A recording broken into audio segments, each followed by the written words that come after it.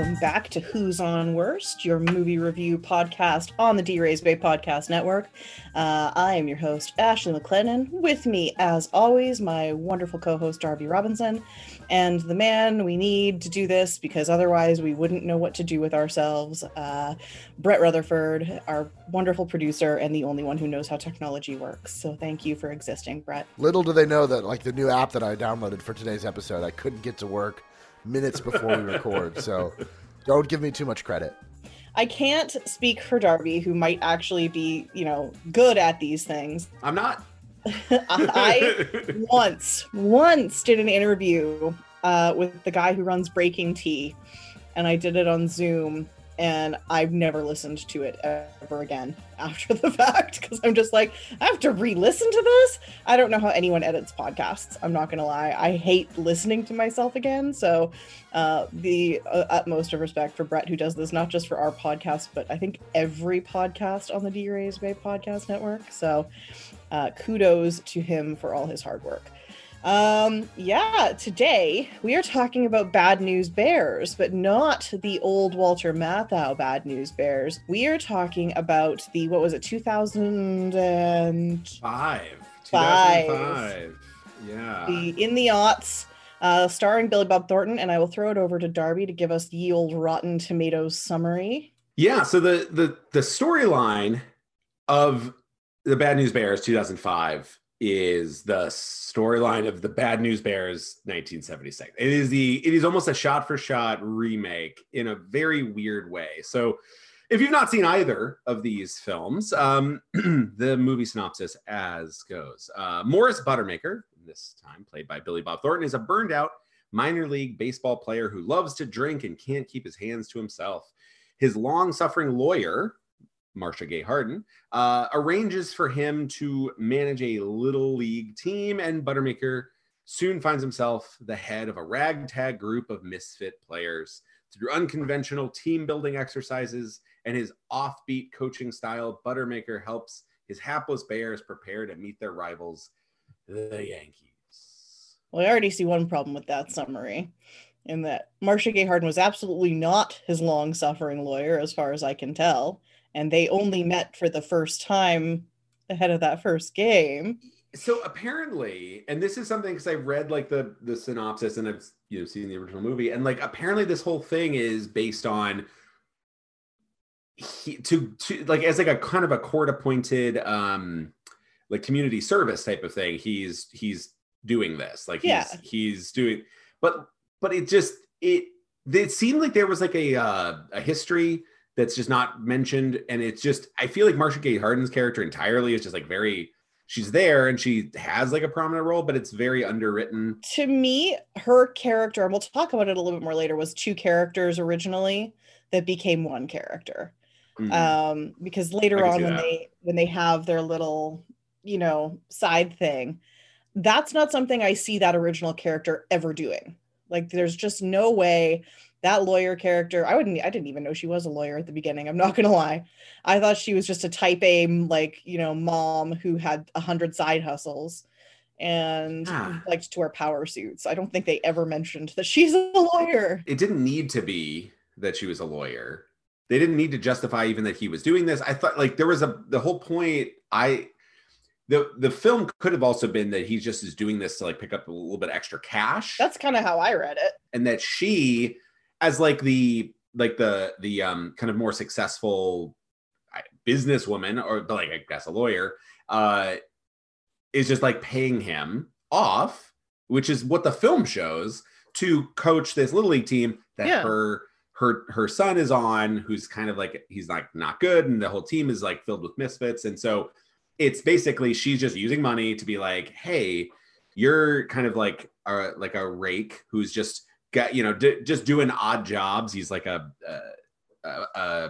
he's like exterminating. Well, not really, actually. He's kind of he's an exterminator, but he's has like, really, I guess, a multiple visit type of thing. Yeah, where he we are introduced to Morris Buttermaker getting a ton of rats out of a basement into a living room, but then saying like he's late for an appointment, so call him up, he'll come back to do the actual getting rid of the rats type of thing. So he's a schemer, and so this is like a neither scheme type of thing. But yeah, that whole storyline that's in the Rotten Tomatoes one, I think, is just from the original that they just copy and paste it over, because it's not in this movie. I 100% just read it as her being like this, type A super mom who can't accept that her son couldn't get onto a little league baseball team. And her son clearly isn't very interested in being on a little league baseball team, but she needs him to have, the extracurriculars or whatever. And so forces the league to allow her to put together a team that her son can be on, as long as she can come up with a coach. And she comes up with this minor league washout who has appeared, what did they say, in like half an inning? Two outs. He got 2 outs before getting pulled with the Seattle Mariners. He's a Mariner great. Yeah. So yeah, he was in the majors. He had his sip of coffee, as it were. And yeah, it is mentioned that he was with the Mariners. He is the exact same character he is in Bad Santa, to the letter, from the very woman much so, to drinking as he drives, to not caring a lick about the kids that are around him, to, casual sexism and plenty of casual racism. And just, we'll get into it a little bit more, but lots of really problematic jokes that did not age well at all. But what shocked me about this was the director. Yes. This was directed by Richard Linklater, who directed Dazed and Confused, another movie which we may never watch because I think by all accounts is considered a good baseball movie, which is Everybody Wants Some. The spiritual sequel to Dazed and Confused, apparently. Cleanser of some kind. Oscar-nominated director, Boyhood, the amazing trilogy of the Before Sunset trilogy. Yeah. He truly, of his time, of his era, one of the best directors, and still producing great films. So it's a very strange miss. You mentioned Bad Santa. The 2 writers of this film, kind of adapters really, because the original, the screenplay has, or the screenplay has 3 credits. Glenn Ficarra and John Requa, I think. Both of them they basically wrote Bad Santa and the subsequent sequels and a number of things. So clearly 2003, you have Bad Santa, you have these 2 writers, you have Billy Bob, and they're just like, perfect. He's kind of playing a Morris Buttermaker type of character in that. So let's just do the actual redo. Yeah. But it's such I wouldn't say faithful, but it's such a remake of the original that Bill Lancaster, the writer of the original, is credited in this screenplay, because they are using same shots, many dialogue pieces are redone. The storyline is the exact same, almost beat for beat. But then you have Richard Linklater. So the idea of somebody, and at this time, who is a very indie darling director. This is a legit, real, very big director, getting a remake of this film. It's such an odd choice.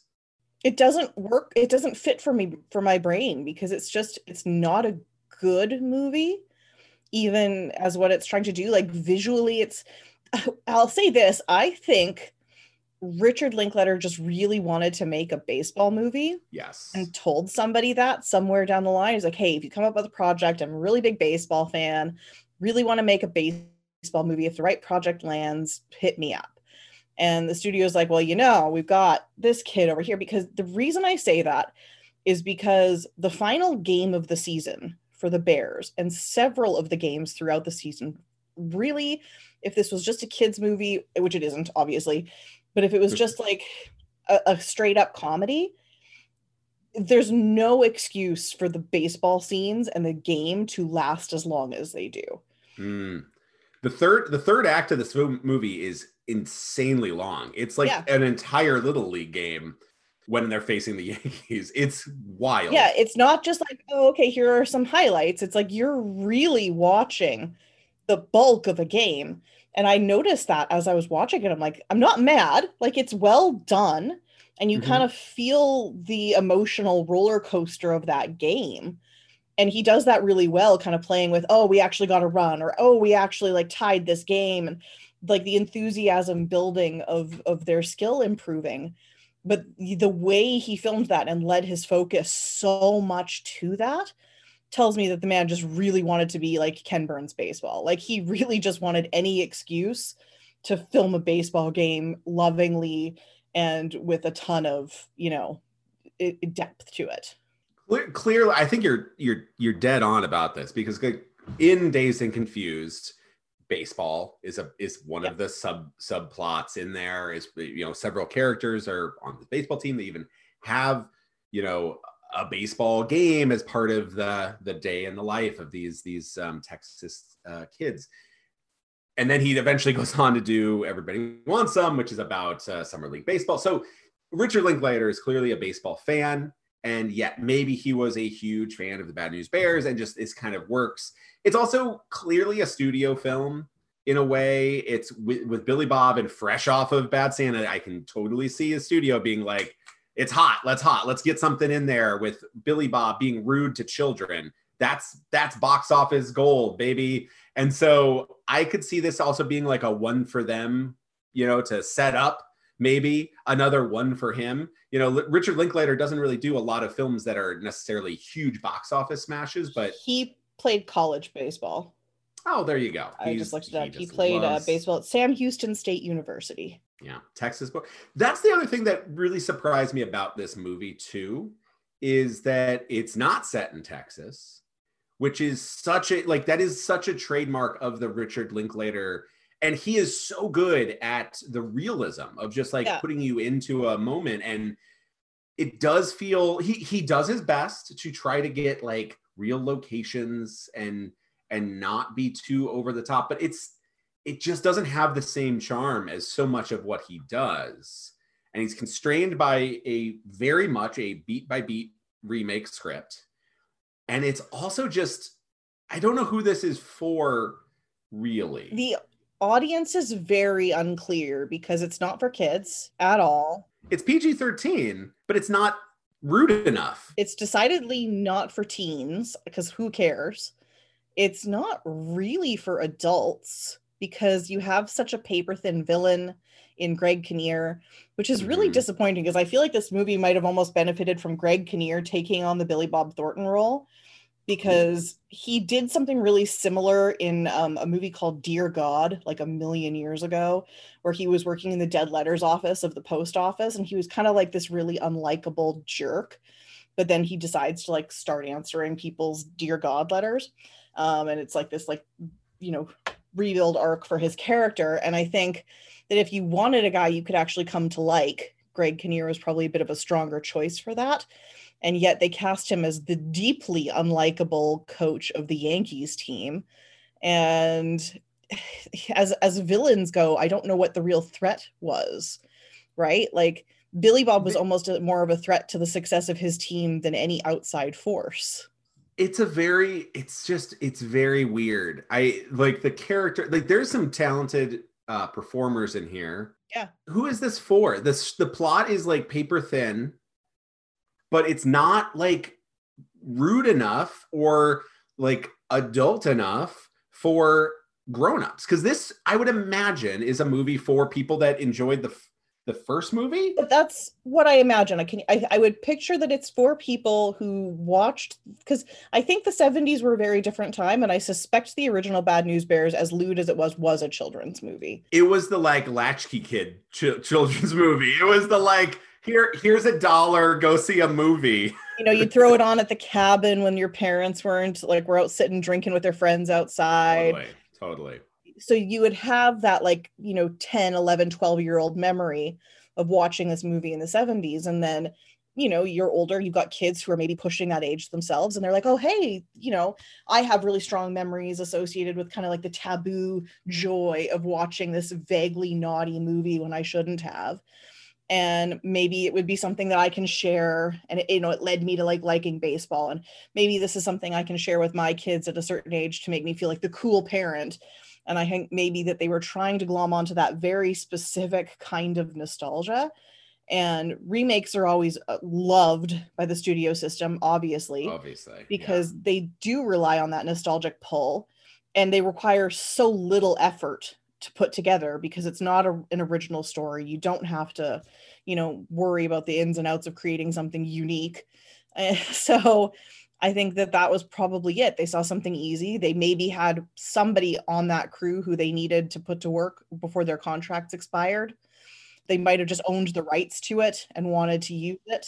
That you got the writers and the star 2 years after Bad Santa. I think they were just like, let's just put it all together. This is perfect. What I think is the big flaw to this movie in a lot of ways, I think the biggest flaw is that it's so unnecessary because the original, the raunchiness in the kids, like it is always a classic comedy trope. And it is very funny to put kids and just like, let them curse and like, let them be that.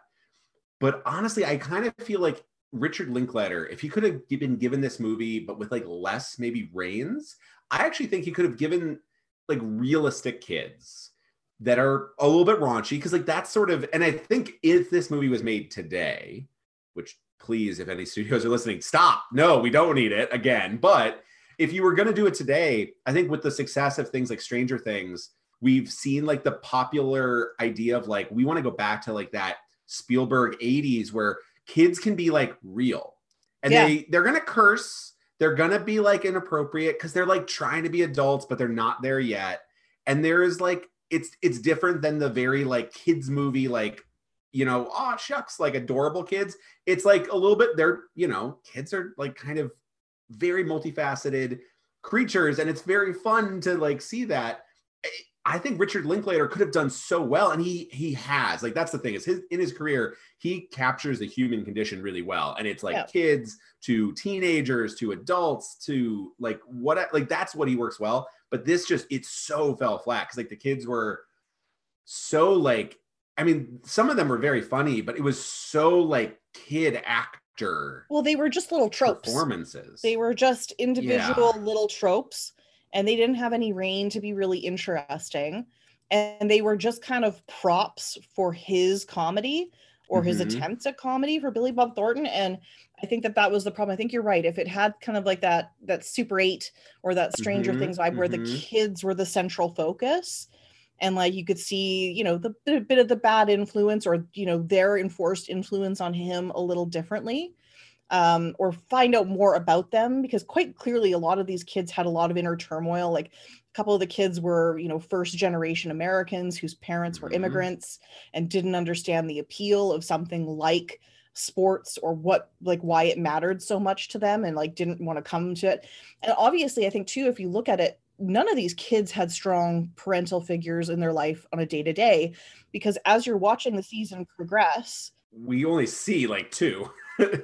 You're only seeing like Marcia Gay Harden showing up all the time to every game because she's like, just right in her kid's face. And the exotic dancers show up at every game. I was going to talk about this actually. I think that's an important point on its own, but none of the kids' parents showed up on a regular basis to any of their games. And I think that that's kind of telling about these little kind of like Lost Boy-esque children that would have been a very interesting story to tell. Then we didn't see any of it. Like a couple of the kids were like, hey, coach, would it be cool if I actually took a swing once because my parents are sitting here and I would like to show them that I'm not like scared of the ball. But I don't think that I think without a different director from Richard Linklater, that subplot even would have been lost. And I thought that was like a really impactful moment of this kid like going, you know what, screw you.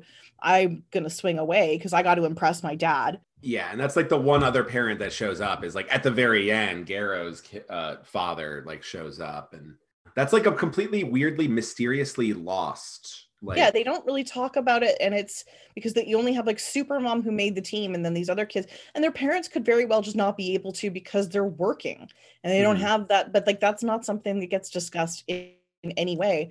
But Brett pointed out something that I thought was really kind of touching in a way that probably shouldn't have been like, but so Billy Bob joins this team as the coach and doesn't realize that part of his responsibility is to find sponsorship to get the kids jerseys. And so him being this ne'er-do-well, he doesn't have a lot of like, respectable establishments to ask at. So he goes to like the gun range and he goes to the liquor store and he goes to all these places and he ends up getting them sponsorship from a strip club. But you see him kind of dating ladies that are of, questionable job status throughout the movie. But I thought it was genuinely very, very sweet that these exotic dancers showed up to every single game for these kids without fail, cheered them on like they were like the greatest thing to ever happen. And it wasn't really played for laughs. Like, yeah, they were there, and like some of the other parents around them were like, who are these people? But like, I think, felt that these women genuinely cared about the kids doing well. It wasn't like Billy Bob was sitting there with them all over him. Like, it was just women sitting in the stands getting excited for the team that they were sponsoring. And I thought that was kind of a nice touch. And I think like there's something, again, like I think there could have been something even more there. I totally agree that like the idea of this film, like at its core, is the idea of like the losers and the lost and the like society's like kind of fringe that don't get like the privilege, like are coming together. They're all like joining forces to like have like a good time. So you have like, all of the exotic dancers who are like kind of like the unseemly underbelly of the town, but they're in the stands like cheering on just next to all the like uptight parents, and all these kids who you have like, like if they're like disabled or they don't have like they have no athletic talent, like Marcia Gay Harden's son, or like like, or they've never played baseball before, like most of the kids, it seems like there's this. Or you have your Kelly Leaks, who's like the bad boy on the dirt bike, which we'll get to. You have this like kind of ragtag group, and that's the whole idea, right? Is that they're all coming from different parts, and they're all kind of completely overlooked and for like basically less than because of who they are. But then they're showing like they're being able to overcome and like really like shine through amongst all the other like preppy privileged kind of group. So there could have been even more there. I almost would have liked to see one of the kids have like one of their moms be an exotic dancer. Like, yeah, honestly, that could have been done so easily too. With I want to say Sammy. What was her name? What was the actual girl's name that he goes and gets? Amanda Wurlitzer. Amanda, because she is clearly working at her mom's business in some capacity, because she's working at this like flea market, strip mall type booth, which I made a note. I'm like, they mention several times that school is actually still happening. This isn't summer. Like, school is in session. They talk about being in school because the kids get like roughed up by some of the other kids in the hallway. And, there's like fights with like other children. And she's just never at school, never ever at school when he goes looking for her. And so I'm like, if you wanted to use that, it is like very feasible for him to have dated her mother as an exotic dancer.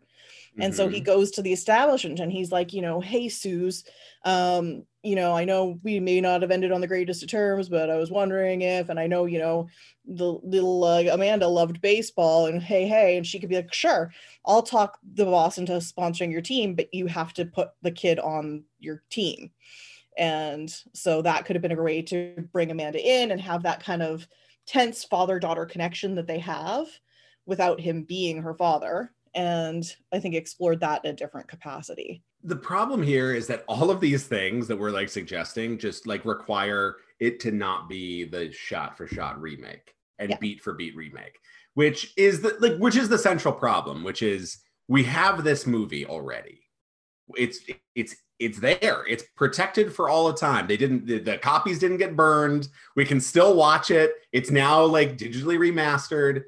Like, there's just so like there are some interesting ideas of like a Bad News Bears-esque movie, because there's nothing really that like original necessarily about the idea of like a ragtag group of kids coming together. Like, that's like half of the baseball movies we watch.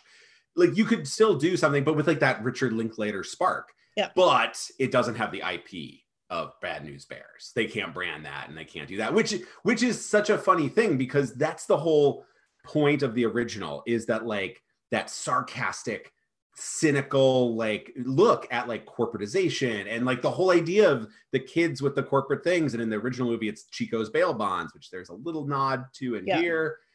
like it's the idea of that being packaged as like an IP is like the kind of counter idea of what that movie was, which was a counterculture movie at the time. And it's just like so sanitized. And like maybe if you could have made it R-rated, like Bad Santa, like they wanted to get Bad Santa, but then they wanted to get a few more ticket sales in, so they make it PG-13. But it's then this movie that we're talking about, which is like in the middle ground between like, it's not for kids because it's way too inappropriate for like actual little kids, but it's not nearly biting, edgy, or has enough to say about anything really. Like it doesn't bring anything to the table to appeal to adults or older kids, like older teenagers. Yeah. You could have done like Super Bad but with baseball, and this would have been a riot. Exactly. Yeah, like you need, like, it's not so much like you need raunchier jokes, you need better jokes. Like a lot of the jokes just like really but I think that the problem is that most of the jokes are at the expense of those around Billy Bob Thornton as opposed to being at him.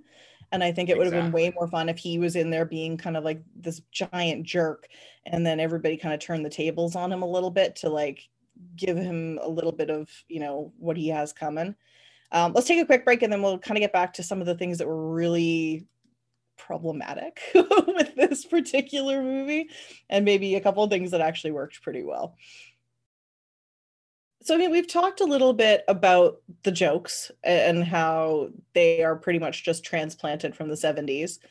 Let's talk a little bit about why that doesn't work very well in a movie from the aughts, because you kind of have the introduction to the team, and Billy Bob meets the kids that he's supposed to be coaching, and you have a couple of Latino kids who don't speak any English, so there's some jokes about kids not being able to speak any English. You know, like, no hablo English. Yeah. Most of these jokes just make Billy Bob Thornton look like a racist jackass. And I guess that's the point. But I don't think you need to make jokes at the expense of kids to make that point. Like, you've just shown the guy driving around with beer cans in his car and like snatching a check out of somebody's hand before he's even like willing to acknowledge the children. Like, the point has been made. Not a great guy. So you have a couple other like, you know, regular kids just aren't good. You have one that might have narcolepsy. Not 100% sure. That kid is just a little bit of a weirdo. But then you have one bit, and this is the one bit that I will grant this movie because I actually laughed out loud. And it plays into the Billy Bob is a stereotypical, like he treats kids like stereotypes. There's one black kid on the team, and he's wearing, what was it, like a 23 jersey? 25, thank you. And Billy Bob starts listing off famous black players who wore the number 25, and he's going through a whole list. He's like, oh, so this guy must be your favorite, you know, Ken Griffey Jr. must be your favorite, so-and-so. And he's just like railing off a list of black players, and the kid's like, no. And he's like, well, then who the hell is your favorite? And he's like, Mark McGwire. And Darby's got a much better delivery on this line than I do, but like Billy Bob's reaction is just stone cold perfect. And he just says, but he's a white.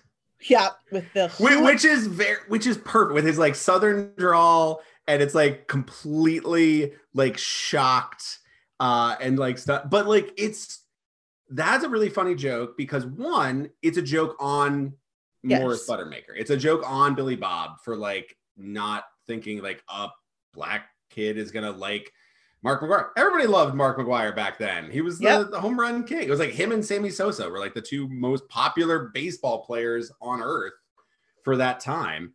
But that's a funny joke. The delivery is great. The like little extra pronunciation of the H in white is great. It's a funny joke. It's a perfectly good, like edgy, rude, like tough. Like that's where it's like more of those jokes would have been great. Like jokes that like were actually biting. And with the actual respect of him knowing jersey numbers for that many talented black players, I think was him going, oh yeah, must be this, must be this, must be this. And then the kid's just like, nah, man, I like the steroid king, right? Like, it's so sorry to break your heart, but Mark McGwire has my love. Like, it was, a really rare instance of really bad jokes working, because it just played off of expectation, and I thought it was actually very funny. Because you're right, it was at the expense of Billy Bob Thornton's character and not the kid, which is rare. And then you kind of undo it all when the final member of the team rolls in, and it's this poor kid in a wheelchair, and you're just like, oh, and you don't feel sorry for the kid, but you just know the jokes are going to be immediately terrible. By the way, one of the best of the kid actors, Troy Gentile, who's Barry Goldberg on the Goldbergs, grows up to be just very funny. Like, he is really, really funny. Super deadpan about everything. Great. There's a joke later on where he's wearing an eye patch and he's coming in, and Billy Bob makes like a he's basically mocking the kids every step of the way, and the kid just like completely deadpan is like, I have eye cancer, and it's the funniest delivery. It's so cancer funny. Of the eye. Cancer of the eye. That's right. That's the better. Which he doesn't. He actually he later tells that to another kid. He's like, don't tell him. It'll be like better. And it's just like, that is really funny because like, again, you're just like, it's then Billy Bob being like, oh God, oh no. Like, oh geez. Like, it very fun. He was very funny. There's going to be just a lot of just like the low hanging fruit jokes. It's not that it's like offensive. It's that it's just obvious. Lazy. It's just lazy. It's lazy. Yeah. Like so many of the jokes were lazy. One single other terribly obvious joke that made me chuckle. And this was, again, at Billy Bob's expense, because you kind of get the feeling that this is a guy who would have voted in a certain direction. And he's definitely not, the most liberal sort of fellow. And so he's got the kids out with him doing his exterminating job. And he's having them like throw all the poisons out, and he's got the kids crawling underneath the houses to throw poison bombs. And one of the kids walks up to him in the middle of all this after they've had like a hose with the fight pesticides with like all of the spray poisons and stuff like that. And one of the kids walks up to him and goes, "What's a carcinogen?" And he replies, "Liberal propaganda." I laughed so hard. That was so good.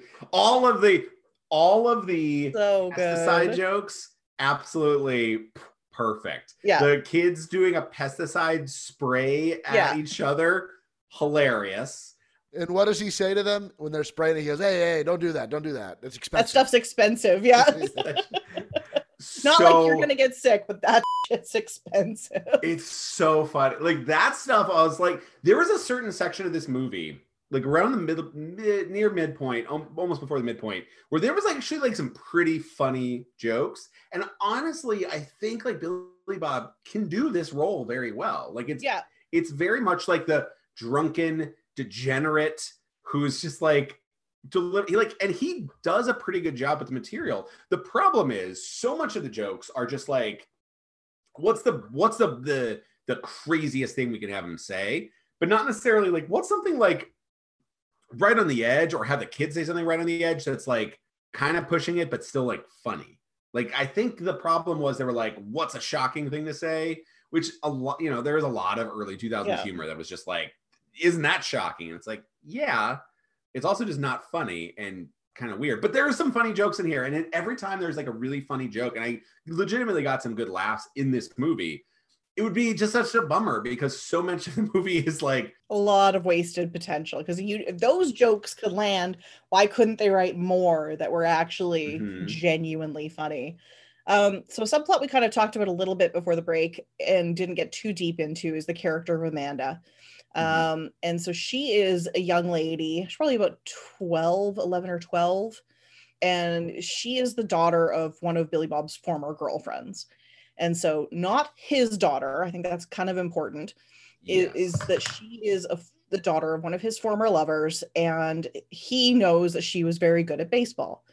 And so he gets this bright idea that he's going to go track her down and ask her to join his little league team. Not ask her mother, ask her directly at her job. Again, 11 or 12 years old, working a full-time job, it looked like, didn't do much else. And then, convinces her to join his team. And I hate to say this because the young lady who played Amanda has passed away.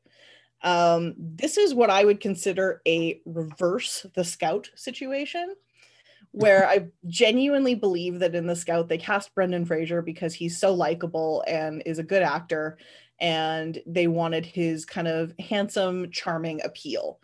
In that case, they also never showed close-ups of him doing anything because he obviously can't play baseball. This, I believe, was the exact opposite, in which they found a young girl who was genuinely talented. I think she went on to play like professional little league level or like Olympic baseball or something like that. Her name is Sammy Cain-Craft, and apparently, according to some trivia I looked up, was that she was clocked as high as like 70 miles per hour, like on her pitches. So that's very fast, especially for a child. Yeah, and became a musician as well, a talented musician as well. And I think the other like kind of weird piece of trivia is that her best friend, as she, growing up in that part of California, was Alana Haim, who is a musician. Who just also made her film debut in Licorice Pizza. Two like California musicians that like aren't actors that have, at the time, right? Alana Haim, I don't know if she's going to go on to act in anything else, but one big film role, which I thought was pretty cool. And Alana Haim, I think, also has like her initials tattooed on her arm, Sammy Cain-Craft's initials, because they were like best friends when she passed. So Sammy Cain-Craft was in the Junior Olympics for baseball. So she was actually very, very good. But so like her performance as far as being in the game was excellent. Like you could tell she was really throwing, you could tell she was really good when people were like, whoa.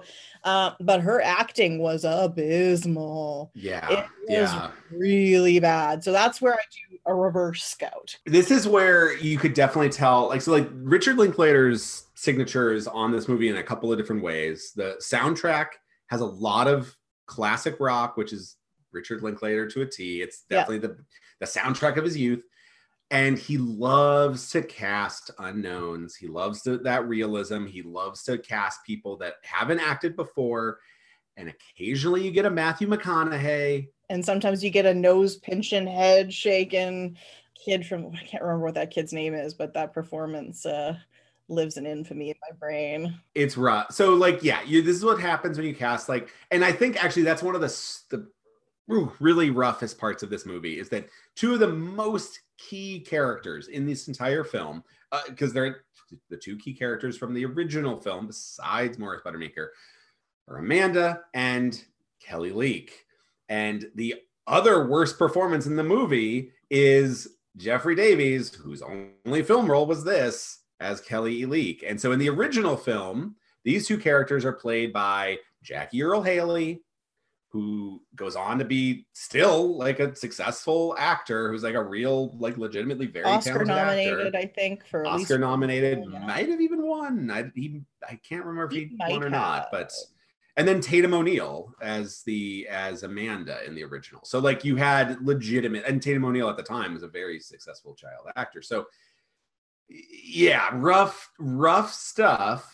Because like some of the other kid actors in this are first time and only time roles. Yeah, there was no like sneaky hidden stars in this. There was none of the kids I think grew up to do much. I will say though, one went on to, well, I guess it would have been filmed the year before or a year or two before.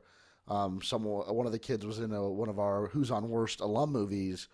The kid who played Engelberg was one of Jimmy Fallon's students in Fever Pitch. Oh, nice. So we have two kid actors that made it, because you have Engelberg, and then you also have Matthew Hooper, Troy Gentile, who also went on. But those get a lot of lines, and you almost wonder if they were actually like kid actors at the time.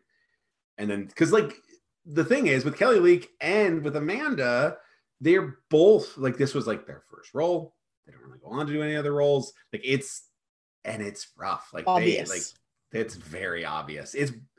And again, I don't want to like this is a choice because Sammy Cain-Craft is very talented baseball player. So that all looked good. And so was Jeffrey Davies, but yikes. Like you have to, like, there's like a point where you have to try to care about them kind of getting together. You have to care about that. Like they have lines, and it's just like there's a big emotional crux of the film is Morris Buttermaker and Amanda kind of like becoming like a kind of a father-daughter relationship.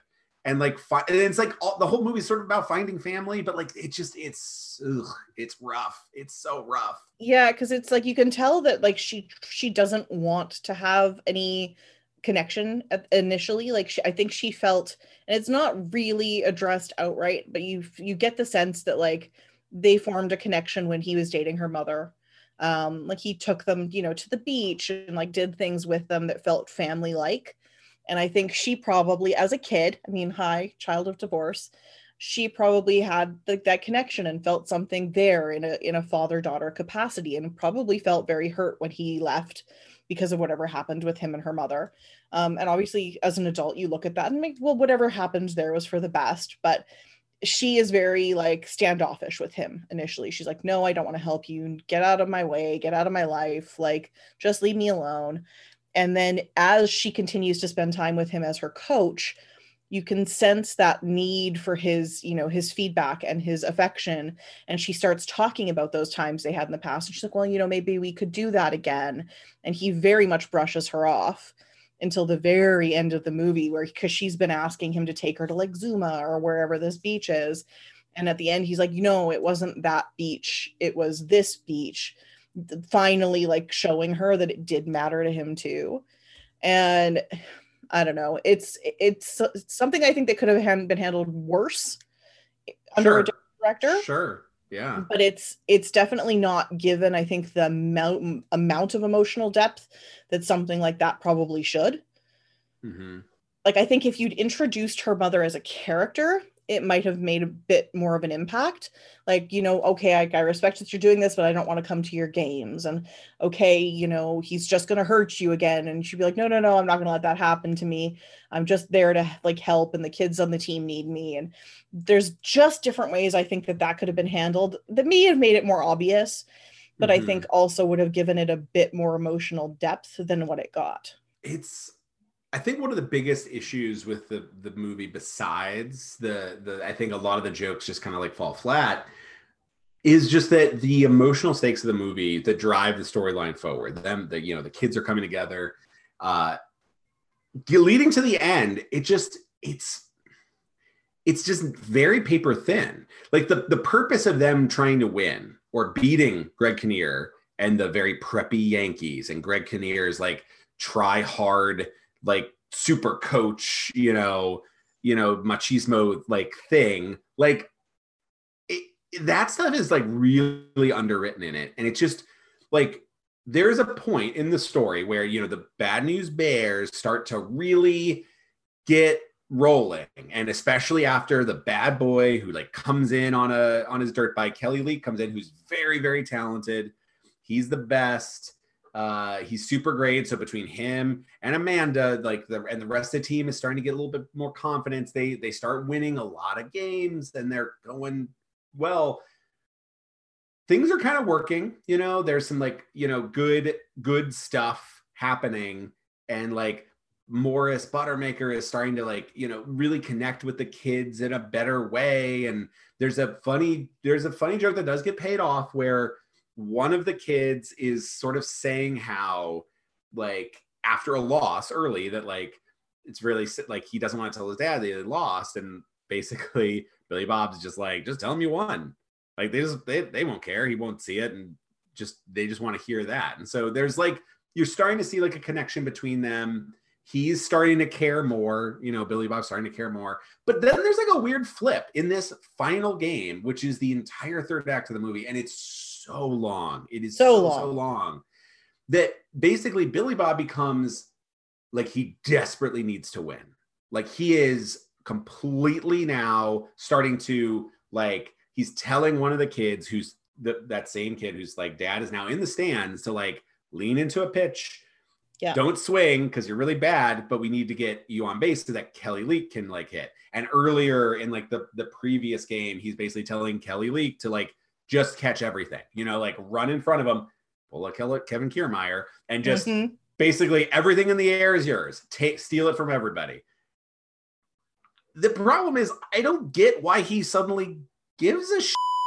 Like, I don't get that part. Like, I get that he is starting to give a shit about the kids, why does he care about winning this trophy so much? That's not set up enough. No, those stakes are not there. Like the payoff should be the kids wanting it that bad. But it's not like there's a monetary prize attached to winning. It's not like he has a job that is so important and valuable to him that he can't lose it. Like, it's not like anybody's like, oh, Buttermaker, if you don't win the trophy this year, your job is out. And he's like, oh, no, I need this job to pay my bills. He doesn't care. There's literally no stakes. He's gotten everything he needed. He got paid to do this, or he's doing it as community service, whatever. Like literally, there's nothing that's basically saying, like, if you don't win X, what is the point? Like, if you don't win, great. Everybody had a great time, and you all learned a lesson. And like it could have been set up earlier where he is like, because there's a whole point of it. Like he had his success in baseball, or he didn't have success in baseball, but he makes the show, but then he flames out, and he's proud of the fact that he did something getting to the show that many people don't. If it was set up that like that's still like a thing that's like driving him, that's like he's maybe bitter about that, and he really wants to win or something, like maybe that could have helped to be like, now he's like, oh, he's maybe about to win, like now he's like actually cares. I don't know, it just seems like it just flips a light because the story needs him to like make Kelly Leak do this, and he, you know, cause all of these things or something. I don't know. You're right, because there is no motivation for it. It's never paid off. Like they don't win. So well, and it's like he decides to, in the last game, he goes super try hard, but then he decides to be like, okay, I've gone too far. Because Amanda's arm was falling off. After they're leading, like he's done everything to get the lead, and it's in the 9th. And instead of having Amanda go back out there, whose arm is tired, he's like, we're gonna let other people. And then he starts subbing out everybody and like switching them all around. Puts the wheelchair kid out there. Kid's like, are you kidding me? And then another great joke. He's bringing it. And then like the Yankees start getting runs, and the whole last game, there's that part where it's like suddenly at the very, very end with like 3 outs to go, he's like, all right, I've learned my lesson, which is like, why did you switch? Why did you switch back? What happened? You also then have Greg Kinnear have this moment where he gets ejected because doesn't he make his own son cry? So it's like, okay, there's a point where he goes out to the mound. Greg Kinnear's son is on the mound. And so Kelly Leak's coming up, and he's like, just walk him. Or it wasn't Kelly. It was like, there's like, walk him, right? Like, we're going to be fine. Like, he's the best. Like, and the kid's like, no, I can get him. And he's like, just do as I say. So he's getting all like, you know, competitive. And then the kid throws a ball, and it gets away from him, and it almost hits one of the Bears. And then Kinnear like loses it and like charges the mound and is like, you don't throw at people, blah, blah. But it's like, what? Isn't he supposed to be the like Cobra Kai? Yeah. Like stand-in? Isn't he supposed to be like the sweep the leg Johnny? Like, what is happening? Why does he care that he didn't even hit the kid. He threw away like inside. Shouldn't he be the guy that's like trying too hard? And he's like, I'll even hit these kids to win. And then that's what sends Billy Bob. Yeah, like telling the kid that he should hit him or something. Then Billy Bob's the one coming out, oh, you don't throw it. What are you doing? Even though Billy Bob's entire training regimen was hitting those kids with balls. Which is my other favorite joke. Is nothing. Classic comedy is beating kids with a baseball repeatedly in a montage. But then he gets so drunk he passes out, and they steal his wallet, which I thought was a great payoff. Great payoff. Yeah. No, that whole last game, it just, there's character motivation flips and back and forth. I don't understand. Like, they get to the point where Greg Kinnear tries too hard, but like it's in a weird way. His son, you know, decides to like walk out, and the mom is like he gets that lesson. It's such a mess. It's such a weird mess. Like, because I think if you could have landed that last game better, right? Like you end it with the Bears lose, but they're having the better time than the winning team. They're dancing, they're partying. They got the exotic dancers joining it. Like everybody's having a great time. Like they are the team. They actually embody the spirit of like baseball and having a good time. And they are the true winners, right? Like that's the ending message. Yeah. Instead, everyone's miserable. But to get there, it's so weird. It doesn't make any sense. Yeah. Let's take another quick break, and then we'll come back and decide who, if any, we would take to be on our Rays roster, and some final thoughts on the movie. So I think we've kind of covered most of the big points of this, in that it is a shot-for-shot remake of the 70s original. It is a movie with no real audience. It's a movie with a considerably too long and misguided third act. So I think overall, and I mean, Darby, you can obviously give me your feedback on this. It's definitely not the worst movie we've seen. There was some, standard, pretty good performances. I mean, Billy Bob Thornton's just being his early 2000s Thornton-ish self, which is, I'm the bad guy who wears Angelina Jolie's blood in a vial around my neck kind of weirdo. And that was sort of his heyday.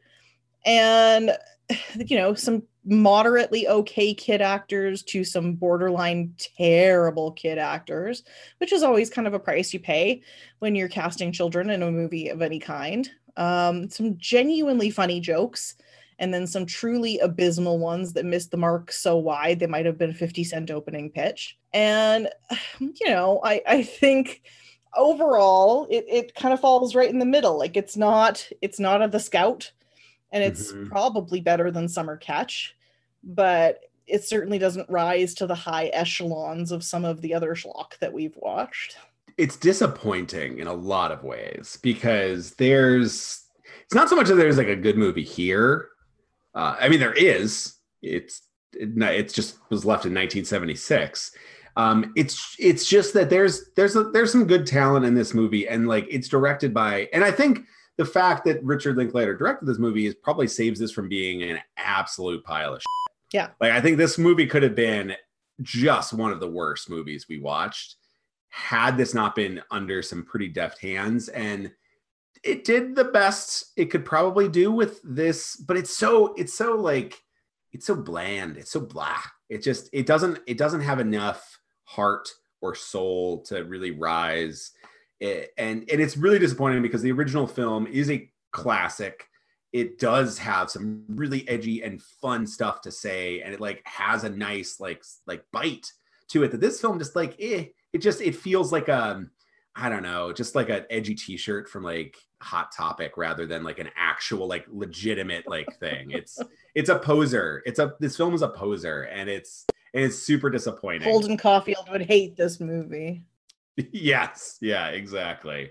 No, it doesn't really, it has the reek of like a very studio influenced paint by numbers generic thing. And it just, it could have been better. It could have been and should have been better, but. Does part of you wonder if perhaps it was better, and then the studio may have intervened during the editing process to try to make it, like a summer comedy romp, like the way that sometimes trailers are cut to make movies look way more funny and actiony than they actually are? It totally could have been butchered in the edit. Like what I just want to know is like, I want like an oral history of like, with Richard Linklater, is like, why did you do this? Why this movie? Was this it? Like, was this what you could do? Like, were they like, we're going to bankroll 2 more of the Sunset movies? Oh. Like if you do this, and he's like, all right, like we'll bankroll like this crazy film that you want to do for the next 15 years following this child with Ethan Hawke.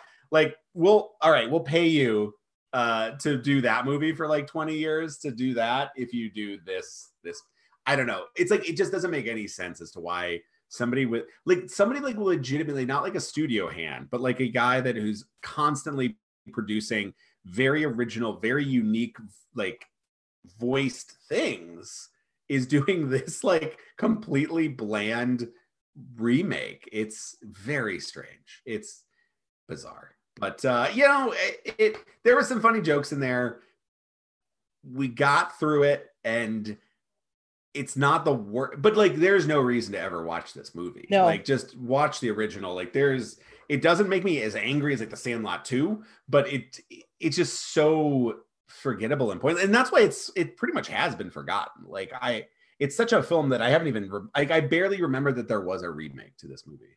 And I think of all the movies we've watched, both, good and terrible, I took the least notes on this because so little of note happened to like be like, oh, that joke was ridiculous, or oh, that scene was, my notes were specifically these two jokes were funny, and oh, that last act was way too long, and that's it. Like, I think I complimented the use of the strippers in the stands, and said one of the acting performances was terrible.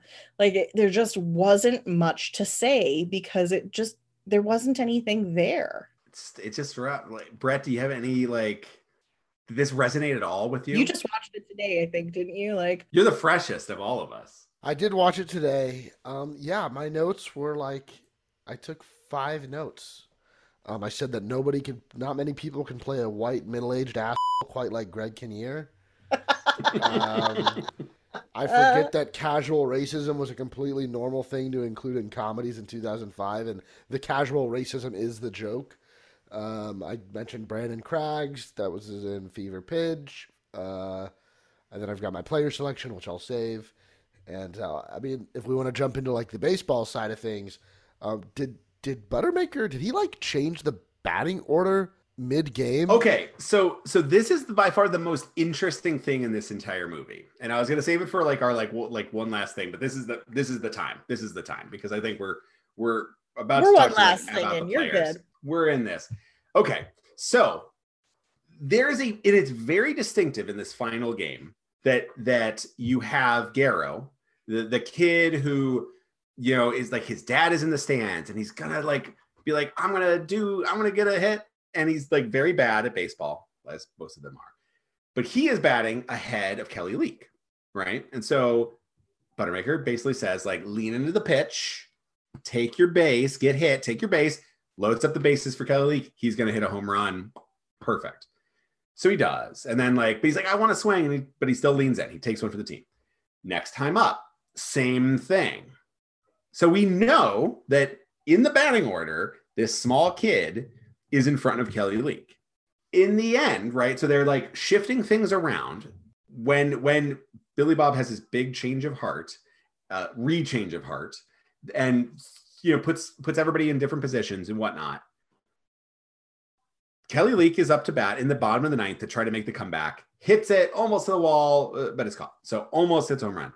Then the next batter up is Garrow, who was in front of him. And I was like losing my mind.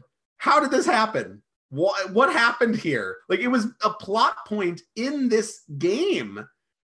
Like, but and it's at meticulous. One point, he goes out to the umpire to let him know the changes that he's making. And it's like, you cannot change, even in Little League, the order in which the batters hit. You can switch which batters are in that slot. You can bring them off the bench.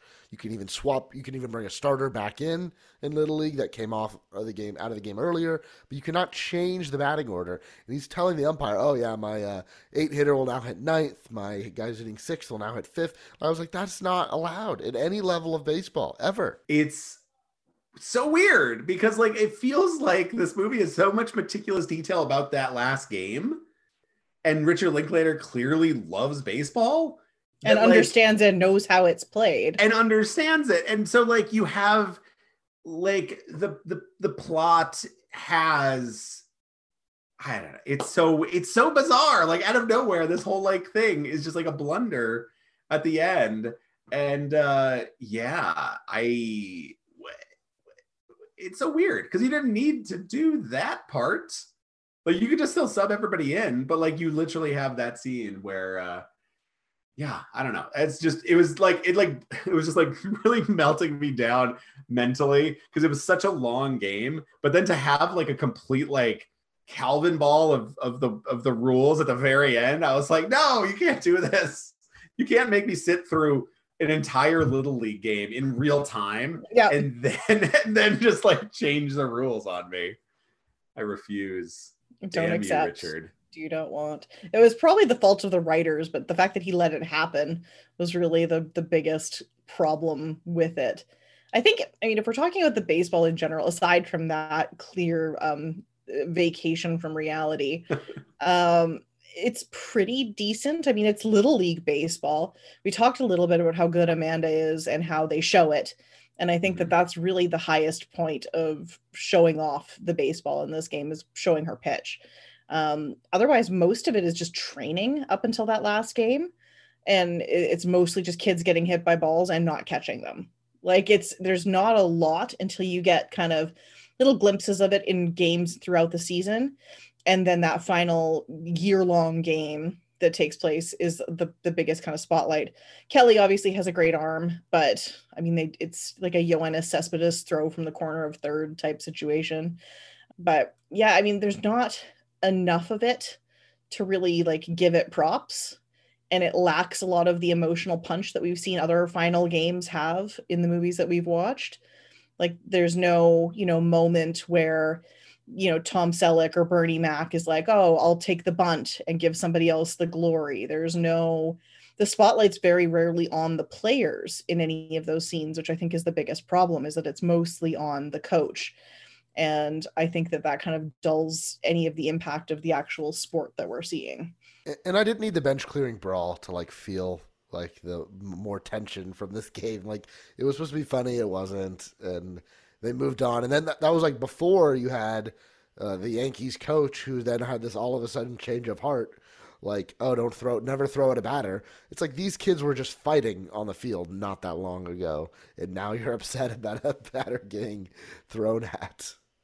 And also, in any Little League game, like if there was, first off, the game would be canceled if there was a bench clear. Like, they would not finish the game.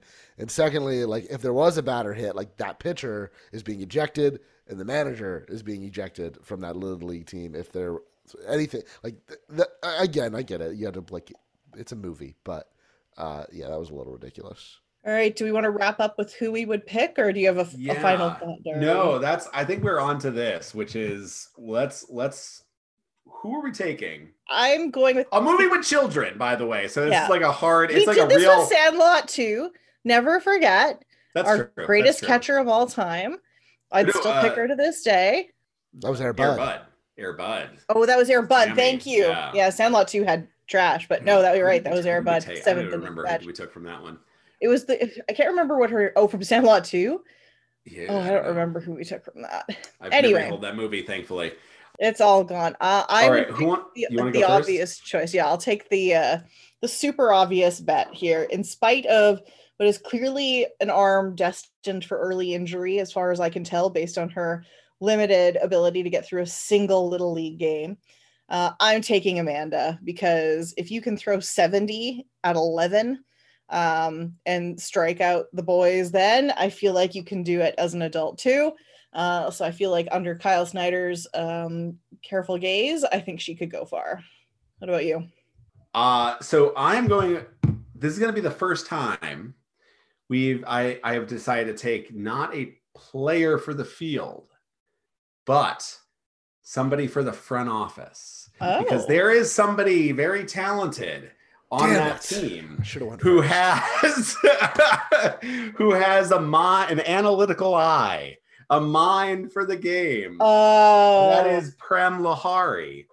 He was already getting statistics. He was with that ancient 2005 technology. He was crunching the numbers. And honestly, I think he was behind the reason the Bad News Bears had their resurgence and made it all the way to the championship with a ragtag group of misfits. If that doesn't get him into an internship with the Rays front office now to eventually to take over for Erik Neander 20 years from now, do the same Erik Neander job approach, which is start early, learn from the best, and slowly work your way up. Prem Lahari, future GM of the Tampa Bay Rays. I respect it. That's a great choice. And obviously also Brett's choice. It was also my choice. So I'm looking at the cast right now to try to come up with another one. I don't know. I might take a flyer on Mike Engelberg, big, left-handed hitter. Maybe, he gets to go to Yankee Stadium 3 times a year, visit with the Rays. So, got the short porch out there. Just make some contact. He's on an all-protein, no-carbs diet, just housing hot dogs at Hooters. So, give me Mike Engelberg. He's already traded. He's getting that protein straight up. Yeah. What was the one line from Tanner? We haven't talked about this version's Tanner. And so maybe we can close with that, because I feel like that was the one line he gave at the Hooters. The only people that put ketchup on their hot dogs or something. What did he say? Something in Texans. Yeah, I cannot remember. It's been too long since I saw it. My dad says the only people who put ketchup on hot dogs are mental patients and Texans.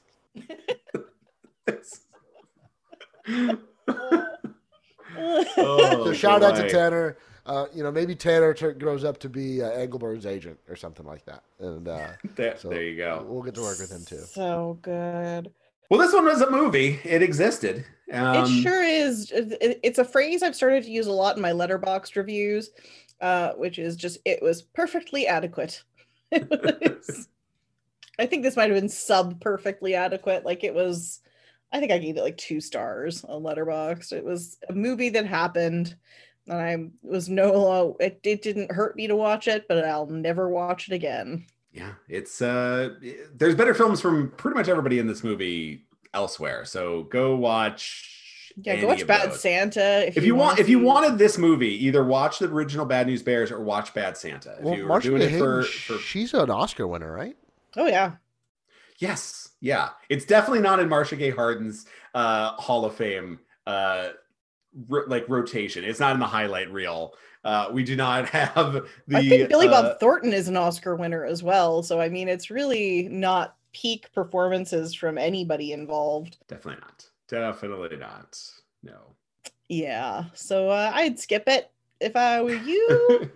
I think our plan, for those who are looking forward to, is to record fairly soon again. So if you don't like long lulls between your episodes of Who's on Worst, we are going to try to get one out just before opening day, featuring a Rays connection, a crazy Rays connection in The Rookie. So spoiler alert there, but we'll also be hopefully recording another episode very shortly in addition to that. TBD, I might surprise you with it. Who knows? Probably not. I'll probably tell you what it is at the end of next episode, because I'm terrible with surprises and nobody cares. You're just going to listen to it anyway. So, I mean, that's why you listen to us, right? Yeah. If you listen to us, do you listen to us? Rate and review! That's it for us for this week's episode. Hope you liked it. Don't watch this movie, and if you did, we're not to blame. So thank you so much, and have a great one. Goodbye.